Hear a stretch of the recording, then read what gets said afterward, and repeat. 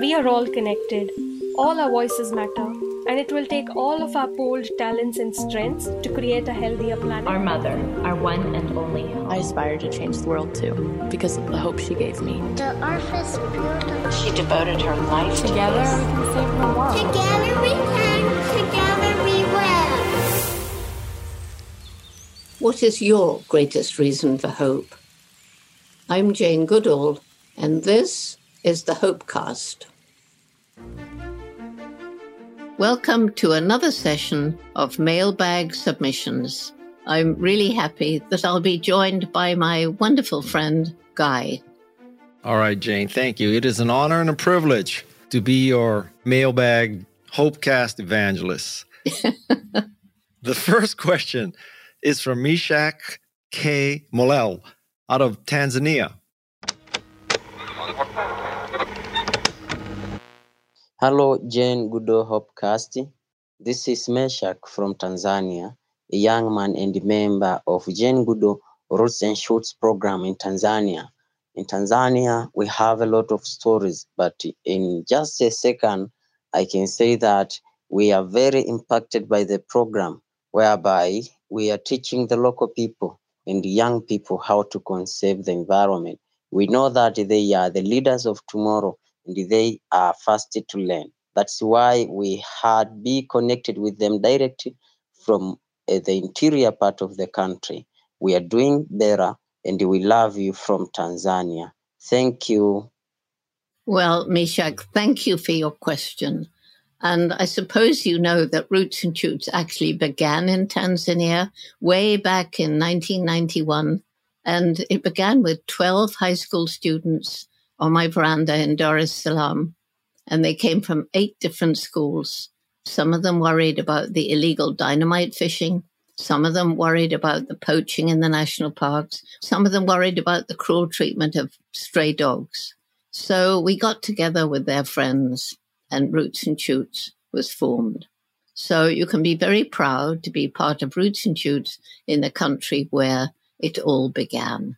And our very first project was a beach cleanup. And you know, back then, Meshach, volunteerism wasn't known.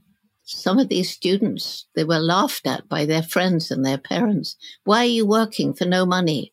And now volunteerism is all over the country. So thank you for what you're doing to help make this a better world. The next one is Juliana Hughes from USA. My name is Juliana Hughes, and I'm a 14-year-old animal advocate from South Carolina. First, I would like to say thank you for all the hard work that you've done. You're a huge inspiration to me. My question for you is, how can a 14-year-old like me start to get involved in activism for animals and the earth? Well, Juliana, thank you for your question. And I'm so happy that you want to get involved with helping animals because they sure need it. So how can you get involved? Well, maybe you can volunteer to Wildlife Center. If there's a problem in your area that you're upset about, talk about it with your friends and try and work out how you could help. Maybe you could write letters about it. Maybe you could actually physically roll up your sleeves and help to make a difference. Get some friends like you who want to make the world better for people or for animals or for the environment, and start your own group and plan what it is you want to do. And you will find a way to help animals for sure. Thank you. So, Jane, the next question is Eric from Canada. Hi, Jane. I am a 13-year-old kid from Canada. Never in a million years have I thought I would be talking to you. I first started listening to your Hopecast on my school bus. Wow. Then I started spending more time outside near a duck pond instead of inside on a screen.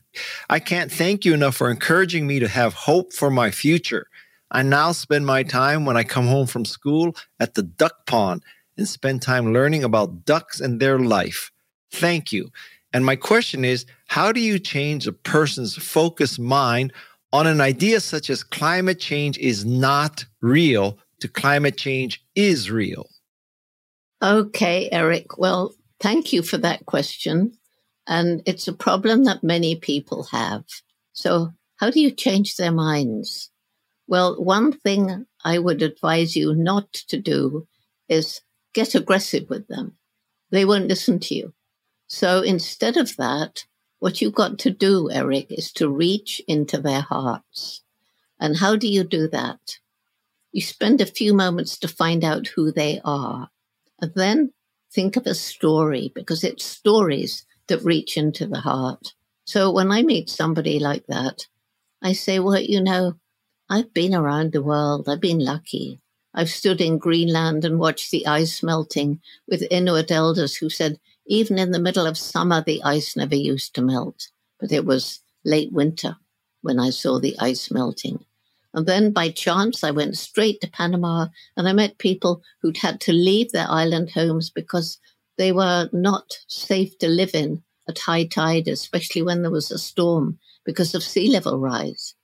But try and find stories that illustrate your point. Then hopefully people will begin to think differently. They may not tell you, but afterwards they might decide, he was right after all. The next question is from Riley Hammond of the USA.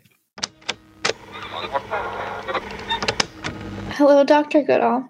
You've inspired me through every aspect of my life, my education, and my career path.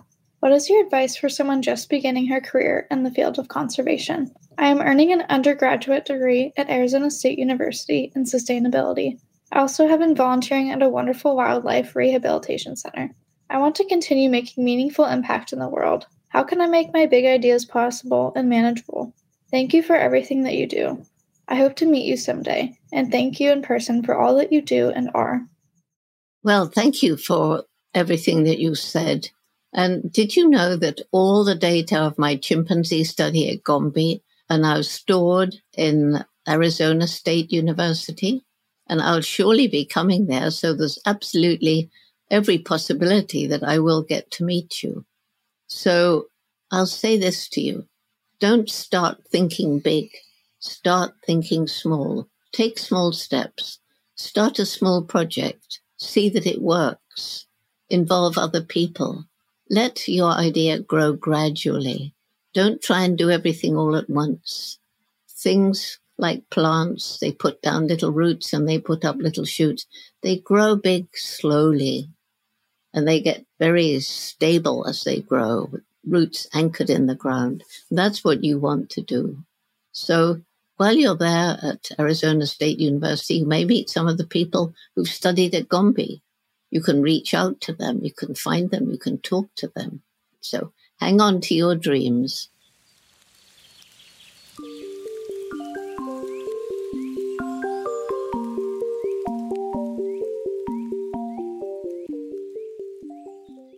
This next question is from Verena Buell of Germany. Hello, Jane. This is Verena from Germany. I'm 49 years old, and a couple of years ago, I quit my job and decided to study again, together with all those people that were more than 20 years younger than I am. And I studied environmental sciences and organic agriculture. And now I just got my first job at a research institute to promote organic agriculture. And I would like to encourage all people that are already a bit older, like me, to stay hopeful and curious and to follow their hearts and to find out how they would like to contribute to the change that our planet needs. And I would really like to thank you for all that you've done. I deeply admire you, Jane. Thank you so much. Well, hello, Verena, and thank you for that. First of all, I want to congratulate you on making that decision to change course in your life. A lot of people aren't brave enough to do that, and clearly you had it in your heart to try and make a difference in another way. Now I hear that you're moving into organic agriculture, and that is such an important subject. As you very well know, the main problem with so-called conventional agriculture. Why do you think we call it conventional? When for hundreds and hundreds and hundreds of years, people didn't use all these pesticides and herbicides and GMOs and things. I call it industrial agriculture. And as you know so well, it's the use of these chemical pesticides and herbicides that is having a devastating effect on biodiversity and killing the very soil on which we all depend. Do you know about the Jane Goodall Institute in Germany? It's in Munich, but you can find it online. And I know that they would absolutely love to involve you because of what you're doing, because it ties in so much with the way that the Jane Goodall Institute wants to change the world from so-called conventional or industrial agriculture to organic, permaculture, regenerative agriculture, and so on. So thank you for that question. Okay, the next question is from Allison of the United States. Something that gives me a lot of hope are the bills that are being introduced and the amendments to bills that are being introduced that aim to put a stop to the illegal sale and trade of exotic animals, as well as putting a stop to primates specifically being kept as pets. Here in the state of Florida, where there are amendments being introduced to certain bills, and just the presence of those bills themselves gives me hope, because it gives me direction. It gives me a direction to move in, to keep on pushing for those changes until primates aren't being taken from their homes and put into environments where they are not supposed to be. Thank you. Okay, thank you, Alison. And yes, you're right. Those bills mean that other people are thinking like you, and that always gives you hope when you feel you're not alone. Of course, the Jane Goodall Institute's been working for years to fight the selling of primates, monkeys, chimpanzees, orangutans even, for pets or for entertainment. And we're winning. It's changing. More and more people understand. And, you know, often these things happen because people don't understand. People usedn't to know that when you watch a chimpanzee dressed up doing tricks, they think, oh, the chimp looks happy. He likes doing that. But they've been taken from their mothers. They've often been cruelly trained. They behave like that because if they don't, they know they'll get punished. But it's changing. So by learning about those bills, supporting them when possible, writing letters, getting involved, that's really important. You're absolutely right. And the other thing we have to really fight against is using primates and other animals in medical research, because more and more evidence from more and more scientists shows that using animals is not only cruel, but very often actually delays progress in human medicine. So carry on, support these bills. Maybe sometime you'll introduce a bill yourself. Okay, Jane, the next question is from Evie Schuten. She's in the Netherlands, and I'm going to read it. Dear Jane, as many others, I am very concerned about the climate and biodiversity lost. Unfortunately, in my direct environment, there's not much awareness regarding the problem. I often feel like I am alone in this battle. How would you deal with this? Also, I would love to work with animals or in conservation projects, but I don't have a degree in, for example, biology. Jane, that sounds familiar. You didn't have a degree either. I could start a new studies. I did study photography and film, but I feel like there's no time to first study and then take action. Do you have any advice for me? Love, Evie. Well, Evie, first of all, thank you. And I'm really happy that you feel the urgency of taking action, because that's the most important now. So I don't know if you know, but there's a Jane Goodall Institute in the Netherlands. And if you get involved, you'll meet many, many people who feel like you.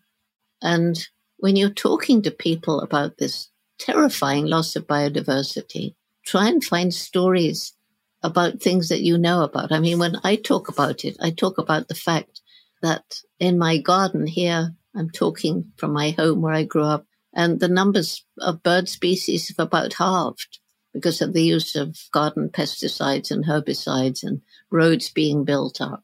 And not only half the bird species have gone, but more than half the butterflies. And when I was a child, if you opened your window in the summer with a light on, in no time your room would be filled with moths and other night insects. Now I get excited if one moth comes in at night. Through the Jane Goodall Institute or some other NGO, you can start working with conservation groups. You can volunteer or try to get a job with a conservation NGO. There's an awful lot you can do without a degree. And good luck to you. Jane, if I may chime in, one of my favorite parts of your story is that you kind of got a PhD after you did all the work. And it's not like Jane Goodall appeared in Africa with a PhD in biology and then did her study. It was kind of the opposite order, which just shows you that perseverance and grit and passion can accomplish, in my humble opinion. Yeah, it's true, Guy. Thank you. So the next question is from Paul Burgo. I wish that people would show more empathy and be able to put themselves in other living beings' shoes, even when they don't have shoes. And that's something I try to cultivate every single day as an educator. Well, thank you for that, Paul. And I'm sure you're a great educator because you obviously have a wonderful sense of humor. Put yourself in somebody else's shoes, even if they don't have shoes. You know, you're so right about empathy. When I first got to Cambridge University, having been with the chimpanzees for over a year, I was told that as a scientist, I could not have empathy with my subjects. I had to be objective. And you cannot be objective if you have empathy. That is absolute rubbish because I've got proof of it. I remember one little chimpanzee infant. She was 1.5 years old, and we'd named her Little Jane. So it was kind of very special little chimp. And she got wounded somehow, and she got a broken arm. You could see the bones sticking out. Her mother was a first-time mother. And every time she embraced the infant, of course, she hurt the little arm and the baby screamed even louder. I was watching this. There were tears running down my face. But if you read the notes that I wrote, actually, I think I was recording them on a tape recorder, they are absolutely scientific and accurate and objective. So it isn't true that to be a good scientist, you mustn't have empathy. You know, what's so important today is that head and heart work together. Then you can attain your true human potential. The last question, Jane, is from Lucy Tripp, who is a mere 7 years old. A lot of wisdom come out of the mouths of kids. So, Lucy Tripp, 7 years old, from the United Kingdom. Hi, I'm Lucy, and I really want to make the world a better place. I'm trying to recycle and stop people from cutting down trees. Well, Lucy, you're just my kind of person. And as I've said before in this mailbag, I hope that you know about Roots and Shoots because we've got Roots and Shoots groups all over the UK. And many of them are planting trees and recycling. And you can learn about the right trees to plant. You want indigenous trees, trees that are good for the animals who live in the area. You can get involved in groups that are protesting the cutting down of trees. You can get involved in the groups that understand how important it is to plant trees in cities, to bring wildlife into the cities, the birds and the insects, and the good that trees do, because when you are among trees, you feel better. That's proved by science. Spending time lying down under a tree, holding the trunk, you just feel calm and peaceful. So if you're not part of Roots and Shoots, I hope you will be, because you are just the kind of young person that we need. Thank you, Lucy. Okay, Lucy, you heard an action item from Jane Goodall herself. Join Roots and Shoots. Crystal clear, right, Jane? Right. Absolutely. Well, I think we've come to the end of our time. Yet another mailbag. And I want to thank Guy Kawasaki very much for being part of this one. And I just want to tell you that I've been on Guy's podcast twice now and had a great time. And I really hope that you'll listen to it. Of course, especially the one when I'm on. So thank you, Guy. And thanks to everyone who's been listening. Feel hopeful and inspired to act with the Jane Goodall Hopecast by subscribing on Apple Podcasts, Spotify, Stitcher, Google Podcasts, and anywhere podcasts are found. I'm your host, Jane Goodall. The Jane Goodall Hopecast is produced by the Jane Goodall Institute. Our production partner is Frequency Media. Michelle Corey is our executive producer.